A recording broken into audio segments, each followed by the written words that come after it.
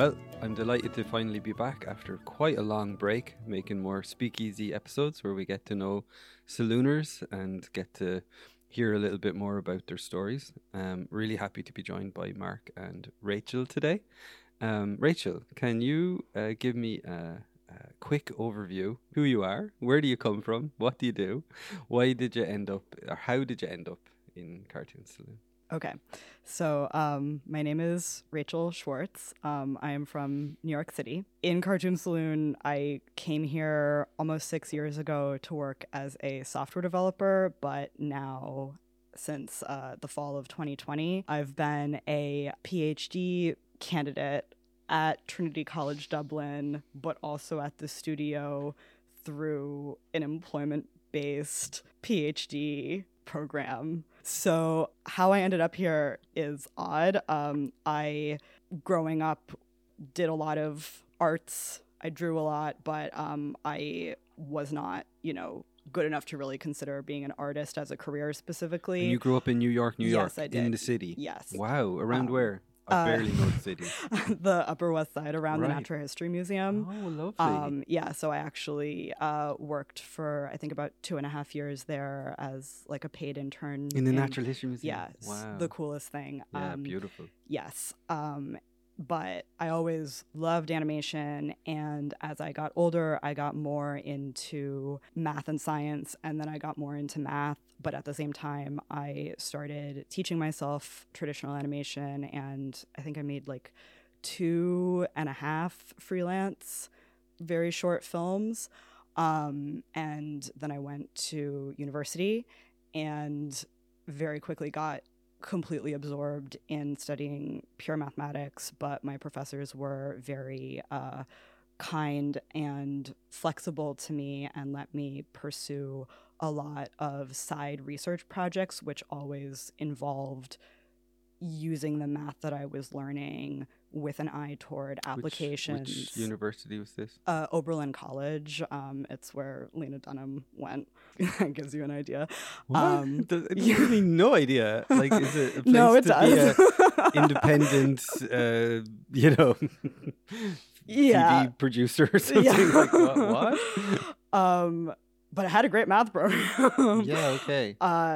Yeah, so I just was doing all of these independent projects where I was researching math that was well outside my curriculum and drafting like research plans for how I might apply this to hand-drawn animation. And when I graduated, I knew I really wanted to do applied math research for traditional animation technology development at a really high-level artistic studio. That did not seem possible at all. But I, through some like random internship program, I managed to get an internship placement here as a software developer. Wow. And then I just... And you moved from New York to Ireland to do that? Yeah, it was like I had like 3 weeks notice. I'd never been here before. Holy cow. Holy wow. Yeah. And what did your parents do? My mom is a fashion designer. Okay. She's also one of the... Yeah, she's one of the best read people I've ever met in my entire life. My dad is a political consultant / very high-level journalist. Okay. He's been nominated for a Pulitzer 3 times. Oh my gosh, wow. / entrepreneur. Yeah, so very, very creative. And they were careers. very supportive of you. Did you have siblings? No. So they were very supportive of your... You know what makes me think when you tell me your story, which I've never heard completely before, I pieced together from being in conversations with you. I remember going to New York in 2010, and we had a series of screenings as part of the New York Children's Film Festival, and I was blown away by the young people, like 8 to 13, that would come and have sophisticated questions for me about mise en scène, and they wanted to... God, and I remember wow, the kids in New York are pretty precocious, at least the kids that would have parents that would take them to the IFC to watch an Irish independent animated movie about the monks who drew the Book of Kells. So it was a pretty self-limiting audience, I guess, too. But I was blown away by a certain type of precocious, highly educated, intelligent young person I met in New York. I can imagine you might have been Yeah. like that as a kid? Yeah, for sure. I was in the kind of school where at my 5th birthday party, my parents hired a magician, and one of my friends, through the entire act, after the magician, who was a grown man, finished whatever trick he was doing, she would raise her hand and say, "I know how you did that," and then explain. Oh no. And the poor guy was losing his mind. Aw. So yeah, 5-year-olds. Yeah, that's the Dude. kind of school that I went Oh, to. wow. Okay, we have you well placed, as Yeah, we well, say in yeah, Ireland. well Have you placed now? Sure, you're one of the Schwartzes. Ah, yeah. Yeah. How One of the about many. yourself, Mr. Mullery from Schlegel? Well, first and foremost, I am a close family friend of the Schwartzes at this point, I would say. That's true. Are you a bit like Owen Wilson in the Royal Tenenbaums? You always wished you were a Schwartz, and you want to know why you are particularly not a genius. I think this could be exactly the through line for this conversation. Yeah. Yeah. You do seem like you were a little out of place in Sligo. Yeah. Hearing the description of that upbringing, it was You it wanted was not to be the in the same. Squid and the Whale. You could have been at that party. No, but I was like I was saying to Not a Noah Baumbach character, but in fact a right. Terry Flynn, a Paddy Kavanagh character. Exactly. I was speaking to somebody who I know fairly well the other day, and we were talking about something about homework or something, and I said, well, the thing with me, my parents didn't go to school, and she corrected me and said, you mean they didn't go to university? And I said, no, they didn't go to school. Did they really not? No. As in, like I think my father would have left school maybe when he was 12 or something, and my mother when she was 9. Very whatever, normal. Yeah. Very normal for that time. So, but this was like an Irish person of similar age. It was just kind of like you must mean university, and I was like, no, I don't mean that. Yeah. Anyway. My dad went to university and was exceptional. Sorry? Like my dad went to Right. university, but grew up on a farm, Catholic family in the north of Ireland. Yeah. Like my grandmother, I think, from that era, like all her daughters are really high flying scientists. And most of them are members of Mensa and all this. Yeah. But their horizon, growing up on a farm in the middle of nowhere Well, in Northern so Ireland, was in my not case, including university. Yeah, in my case, sort of family background there is that my parents met in Coventry, which was an industrial city, in the 60s, Being sent to car Coventry. manufacturing, and so they met there.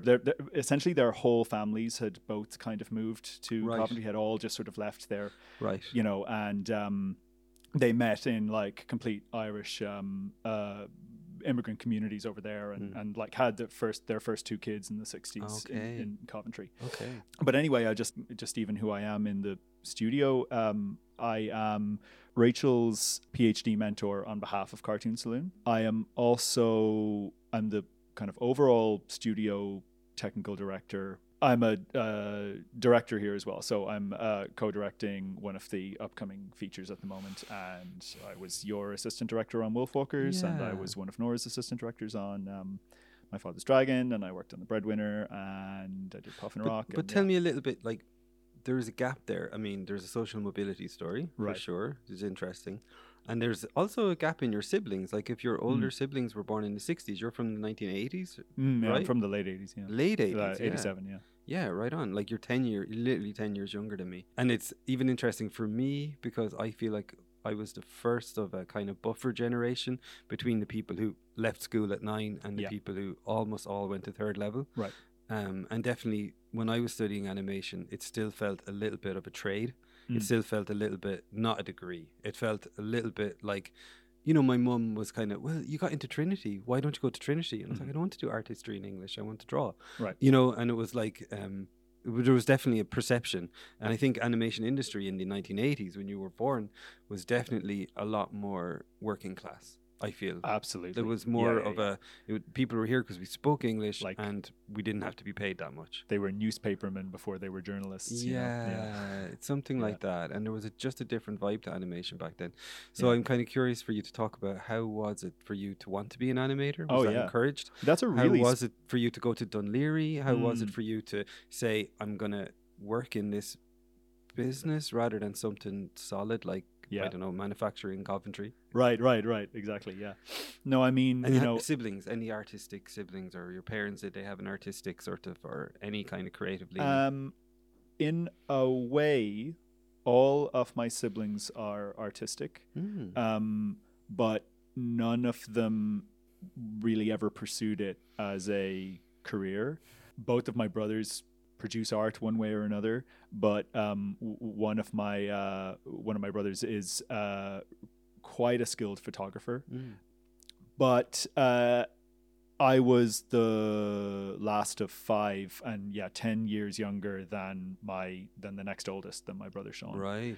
Animation was interesting. It was that kind of a weird thing happens when you're that much younger than everybody else, which is that you're part of a big family, and you're also an only child. 'Cause they all kind of, you never quite see them as peers. So that's where you and Rachel maybe even have some commonality. I think so. I mean, it took me, I was probably 20 by the time I started even thinking of my brothers and sisters as peers at all. Yeah.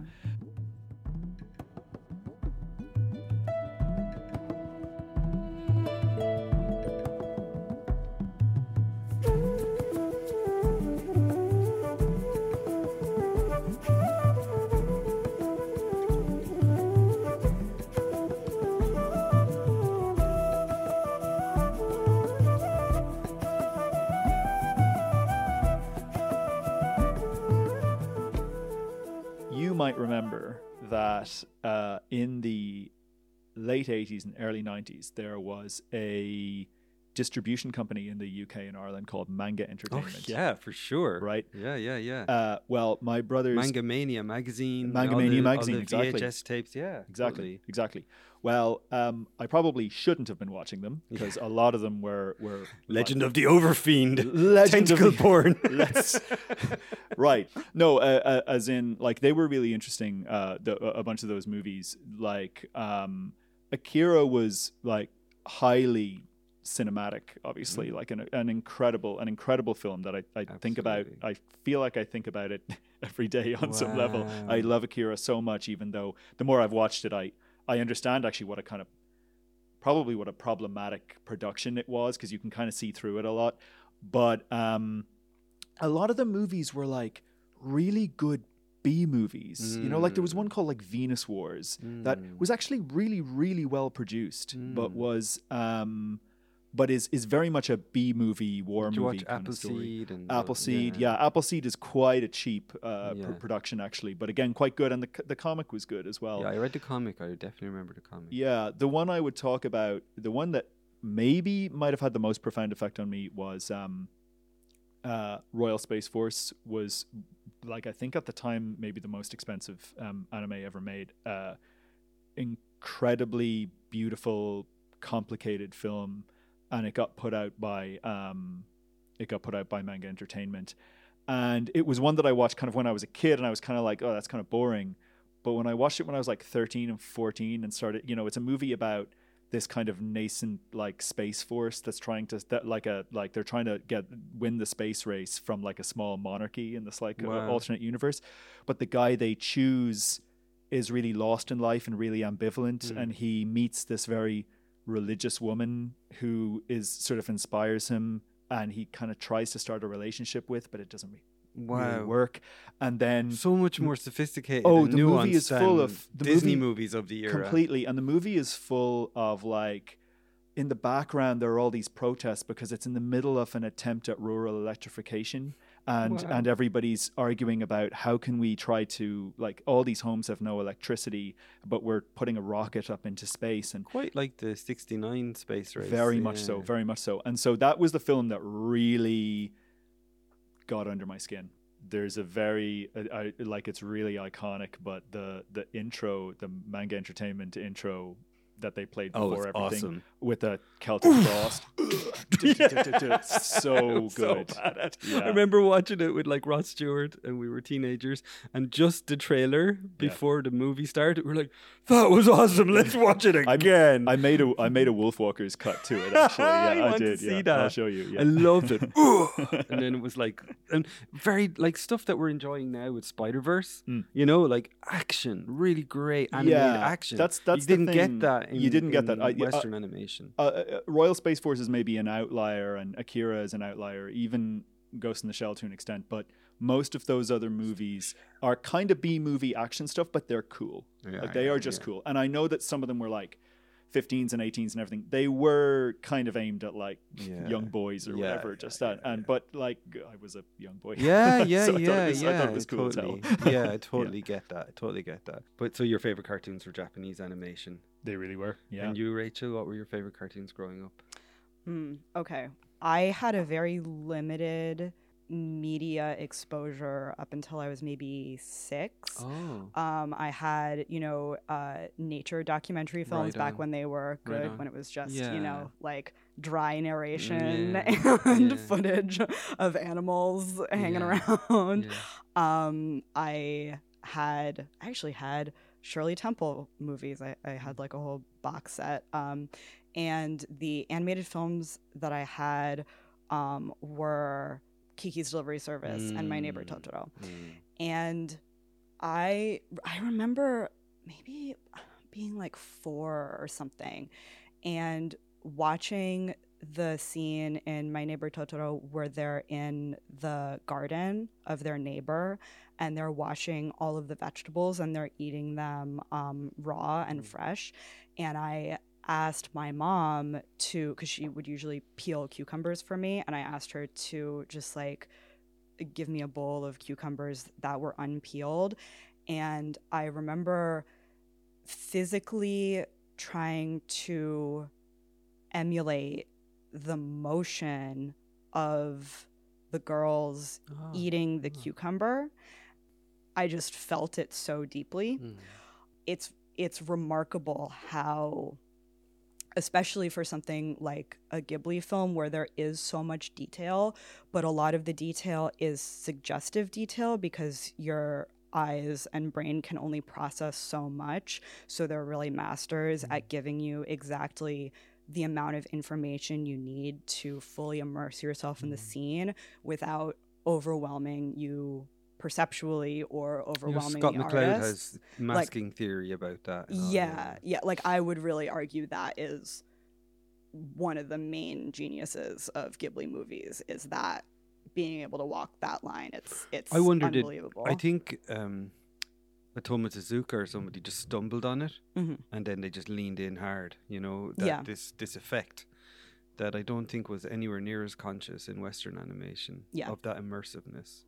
But it's whatever they do, it's incredible. And that quality of being able to simplify but also illuminate the entire world via representation and interpretation of it, and to be able to do it to such an extent that I felt compelled to try to recreate whatever feeling was expressed in that scene as best I could in the real world, and just like experience it on a sensory level. Wow, that's beautiful.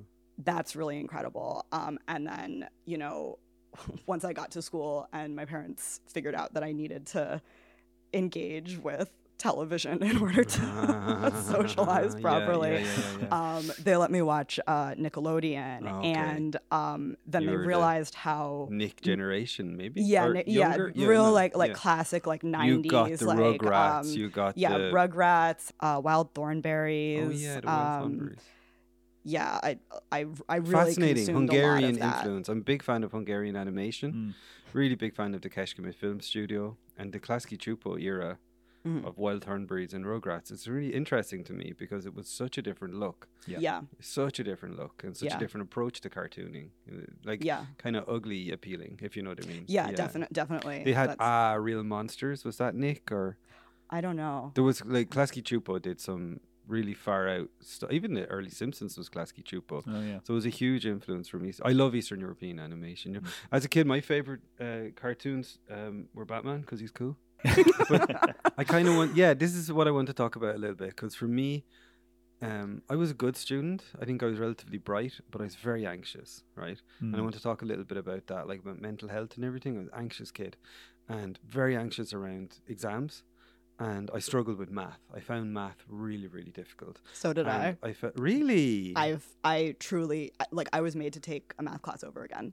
okay. I And I had failed. a horrendous summer holiday where I failed at, like, I was 9 years old, and my aunt very kindly, who was a teacher, mentored me for the summer in math, and I hated it.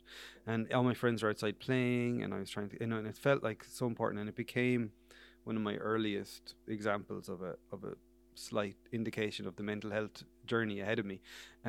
And so for me, the idea that I could do a job where I didn't have to do math, but I could draw, because drawing for me was relaxing. Like, not relaxing because I was always frustrated and wanted to get better, but it grounded me in a way that it wasn't like, oh, I'm gonna have a sleep, but I just felt very it definitely seemed important to me, and it seemed amazing to me that there was jobs where you could just draw for a living. And I find most of my career has been a bit of a battle between all the other things that I think I'm pretty good at too, and drawing. Like, the amount of times on productions where I found myself a week into just meetings, most drawing I've done is mean caricatures of people in meetings.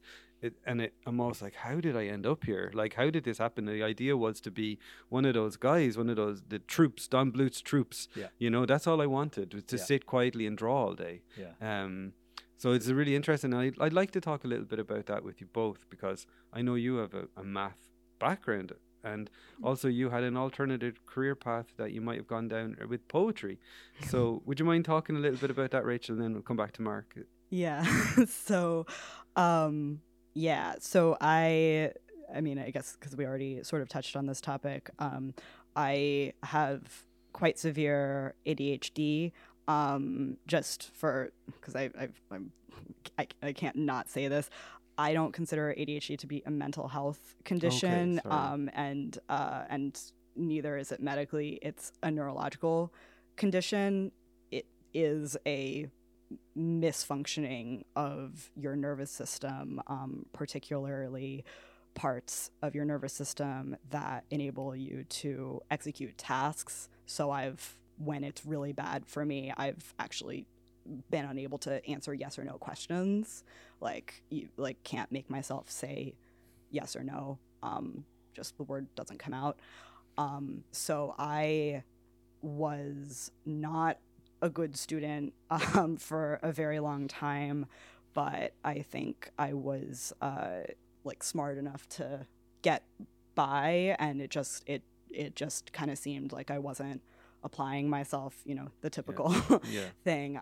My parents were quite confused because they're very self-driven people and couldn't understand why they had a kid that, didn't seem to be able to do anything. But during that time, I was, encouraged to focus on things that I could do well, because there were so many things that I was just useless at. And one of those things was writing poetry, which really took, maybe a 10 or 20 minute attention span, which is all I had before needing, like an hour nap. So I started writing poetry, and I got awards for it, and that is quite an incentive when you're young and don't have a lot of to win. When you're young, don't have a lot of things that you're able to do at all or do well, and are just like struggling to make it through the day standing up, quite literally. Just having something that you're successful at is something that you cling to.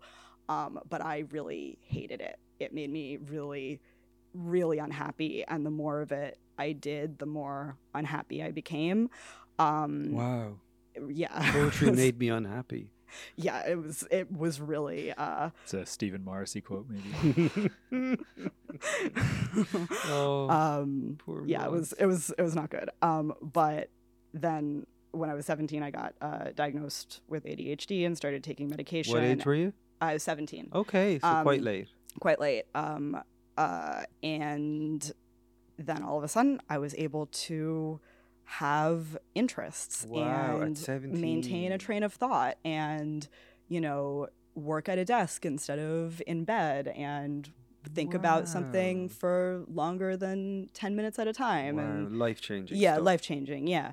And it became very clear to me that a lot of the stuff that I was unhappy with doing poetry was stuff that I was able to get from doing physics. So I got really into particle physics and astrophysics, and pursued that for a couple of years, and then very quickly figured out that I could only understand the physics if I understood the math behind it.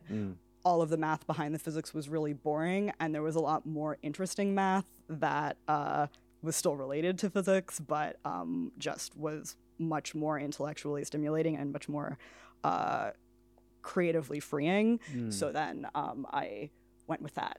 You went into more creative math. Yes.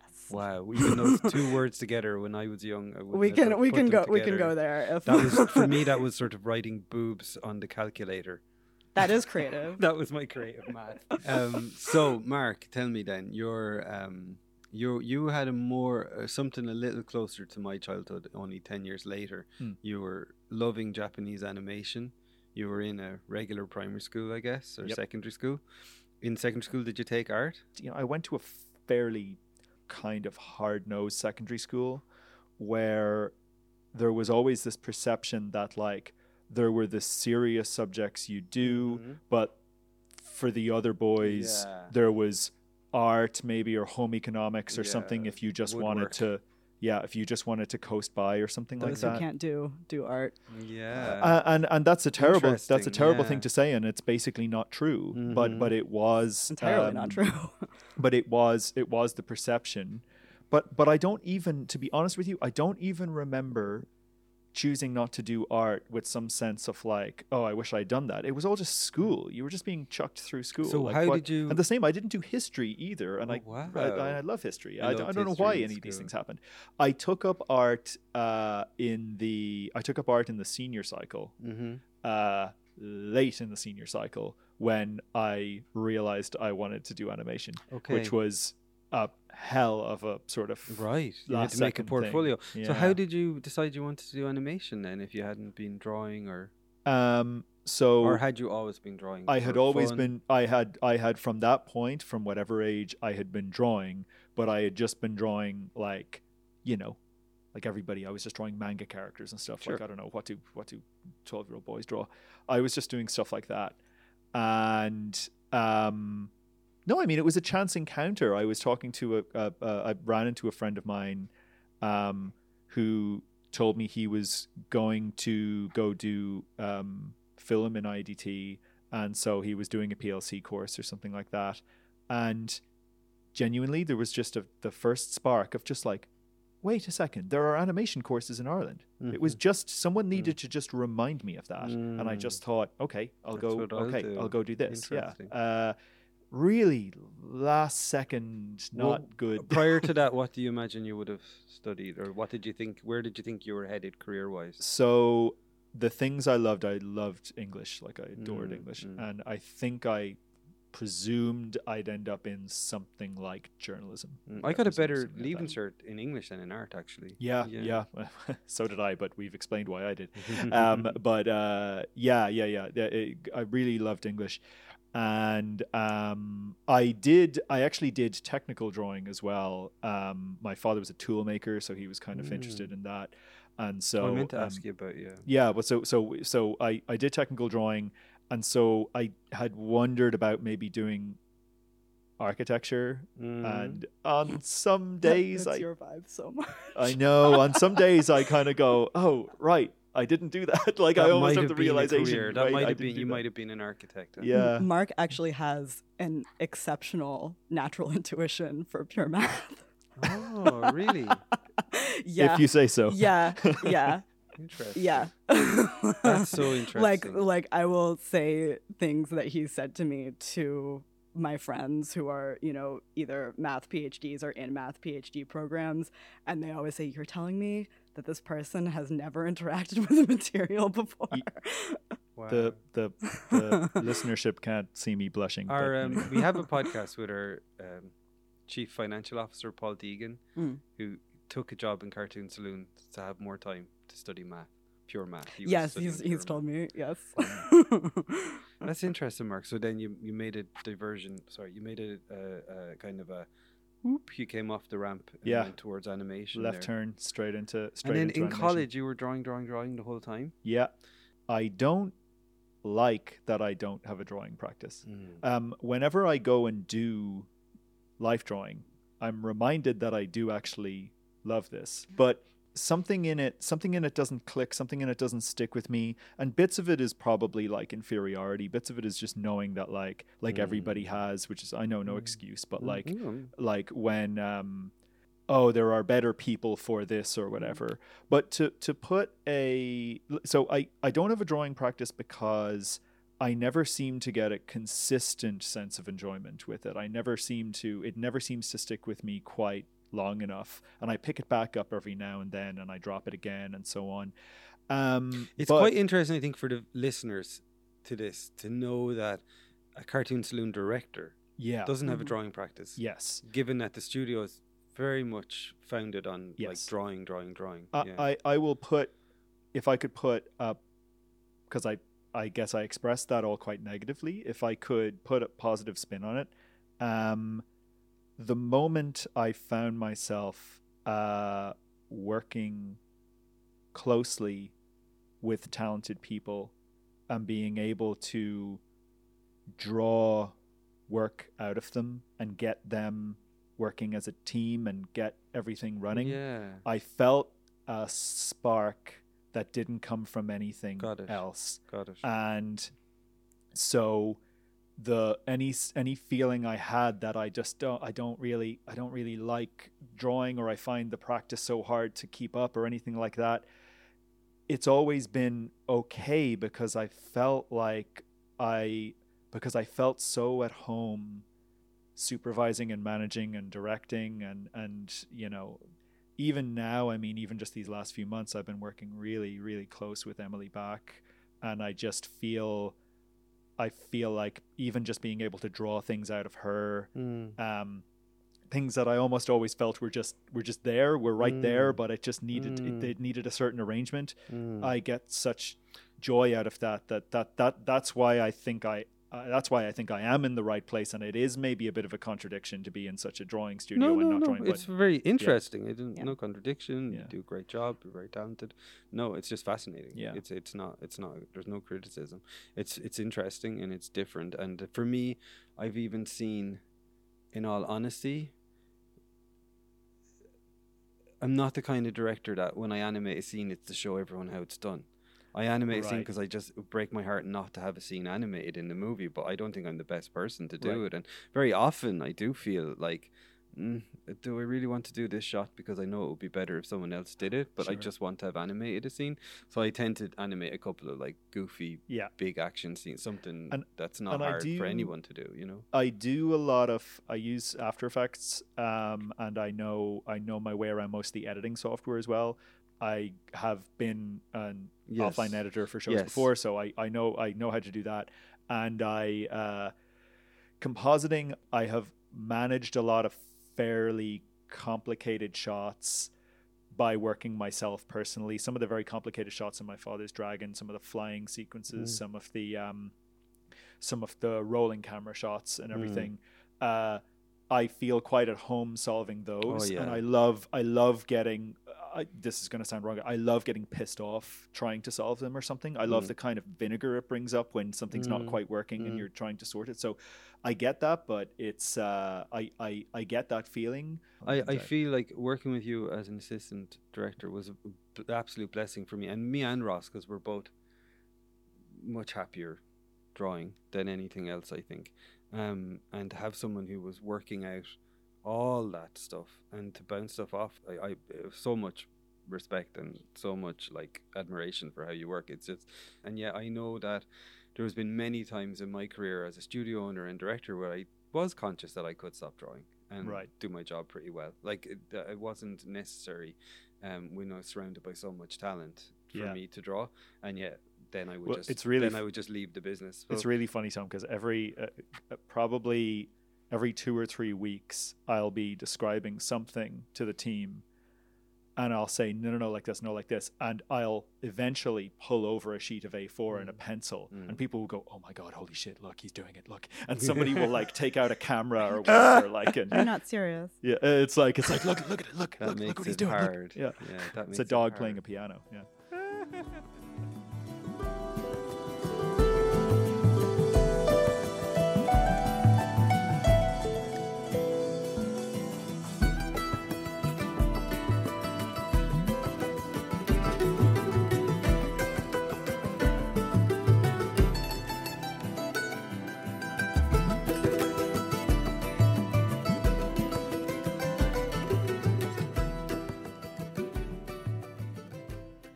I think somewhere along the line, I realized I'd missed that turn off to be one of the troops in Don Bluth's studio, like to be a great classical animator. Like, in fairness, like in college, I didn't want to be a director. I wanted to be Glenn Keane. You know, I wanted to be Right. like Richard Williams and Glenn Keane were my two of the main influences. And the fact that they both sort of felt as though they were slumming it in animation, but maybe animation could be fine art, was very inspiring to me, you know.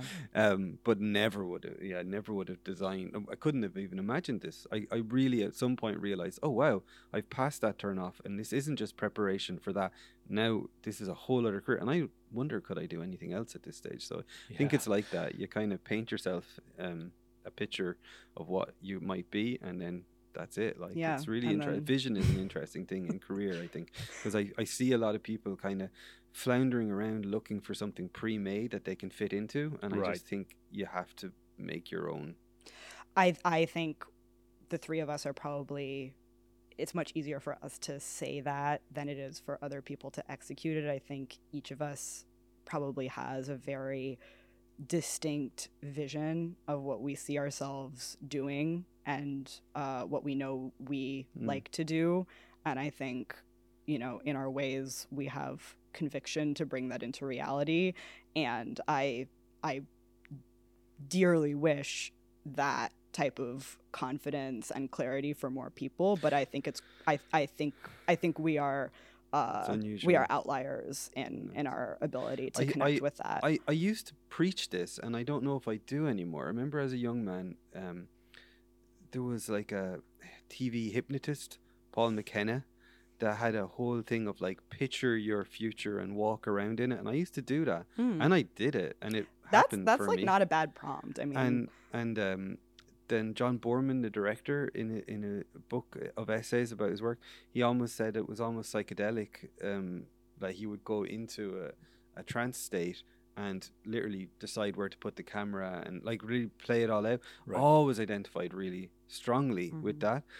But coming back to your ADHD and like how life-changing it's been for me to be diagnosed OCD and to realize that maybe Miyazaki's OCD, maybe Dick Williams was OCD, Right. you know, to realize that some of the things were maybe bugs, not features, rather than the other way around. Yeah. That it's very hard to know if that's a good way or not, but it's very hard on you and those around you when you fixate on I'm doing this and I'm not deviating, but yeah, it also seems to work. And so is there a gentler way to, like, you know, build your own vision? I don't know. It's a really tough thing. Yeah. And I definitely think it's not for everyone. And I used to advise it to everyone, but I also think there's a gentler way to be in the world where you sort of are less fixated or less more open. Just more open to other things happening. I think that's a beautiful way to be too. And I actually think a lot of artistic people I admire now are more like that, like certain musicians and stuff. They're very creative in the broadest sense. They'll draw, they'll paint, they'll make music, they'll, you know, and they're not like hardcore kind of like fixated and focused on one vision, you know? Yeah. And I I mean, definitely learned that like a lot of the detours I took, even as a director, I've gotten less and less uptight that it needs to be exactly as I envisioned it in my head, and more open to it being, you know, other people bringing something to it, you know. Yeah, but I think the thing with that is, I think that's a balance to walk, and it's really down to how you are with your team, because I think we all love saying that like we want this to, I'm happy to kind of collaborate and see how this goes. And I think the great thing about somewhere like Cartoon Saloon is that probably 4 out of 5 times the collaboration produces something a little bit plus what you might have envisioned yourself, or some other idea that does it. But we're also, a lot of us also fixate on the times something was less than or couldn't come out the way it was in your head, and you're trying to scribble it down or explain it. But it's taking the pressure off too, this idea that you have to be like the best animator to be a good director or whatever. It's kind of opening yourself in that sense. But the vision thing, the like, I remember the old studio, the Maltings, when it was just a shell and we were still a part of Young Irish Filmmakers. Every night I would go to sleep picturing myself walking around that building until I was doing it. Right. And that had a value in it. And I wonder if I'd been on my OCD medication back then, would I have managed to? I don't know. Even the first movies and stuff that I made, I wondered, and even drawing was a kind of self-medication and or a self-help kind of thing. And it's always so interesting to kind of look at the aspects of ourselves and to see when something is functioning but we're suffering too much. Like that was really what happened to me with OCD. Like, this is working, people are patting me on the back and giving me awards and telling me you're great, and I was suffering too much, and the people around me were too. And it was really during Wolfwalkers that I realized I can't make another movie like this, you know. So it's just so interesting to hear other people, other ways of doing things and putting less pressure on yourself.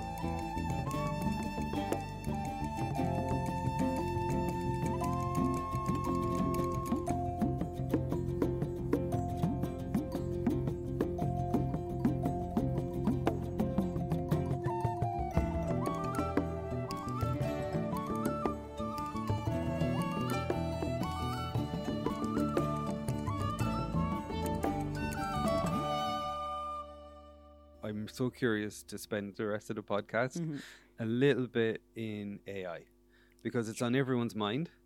Rachel, what are your feelings on narrow AI, and how much you would use it? I see the present state of AI technology as something that is going to crash and burn much more quickly than it appears right now. Really? And I like the large language models and the DALL-E and Midjourney. Yeah. It's like, okay. And I'm much more interested in the next generation of, you know, what we're probably going to be calling AI. I don't. AGI or no. No. So You think we're very far from AGI? AGI is not. It's not even on the table right now. Anything that we would reach that someone out there is going to call AGI, just for people artificial general intelligence. Narrow would be just something that, like Midjourney, that just makes pictures. An AGI would be something that might decide to make a picture in order to convince you to, you know, buy something. Yeah. Anything that someone out there might describe as AGI, I'll believe it when I see it, but right now I am coming in strong, asserting that is going to be confirmation bias, just like 99.9% of what we see right now from AI systems that we interpret as intelligent behavior is confirmation bias.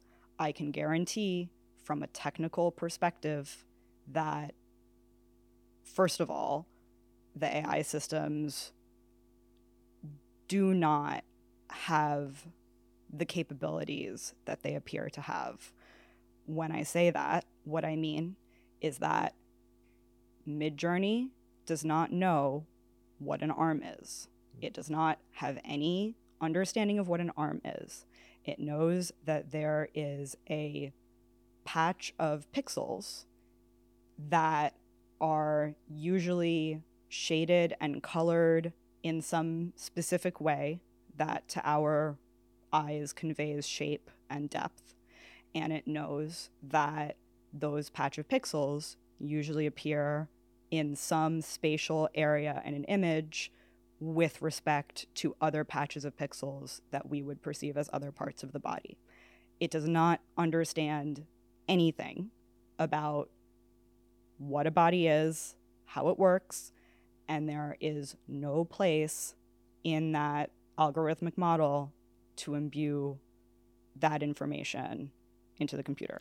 If you show a child who's never seen, I don't know, an elephant before, 10 oil paintings of an elephant, and then you show the child a pencil sketch of an elephant, the child is going to know that the pencil sketch and the oil painting are representing the same underlying concept.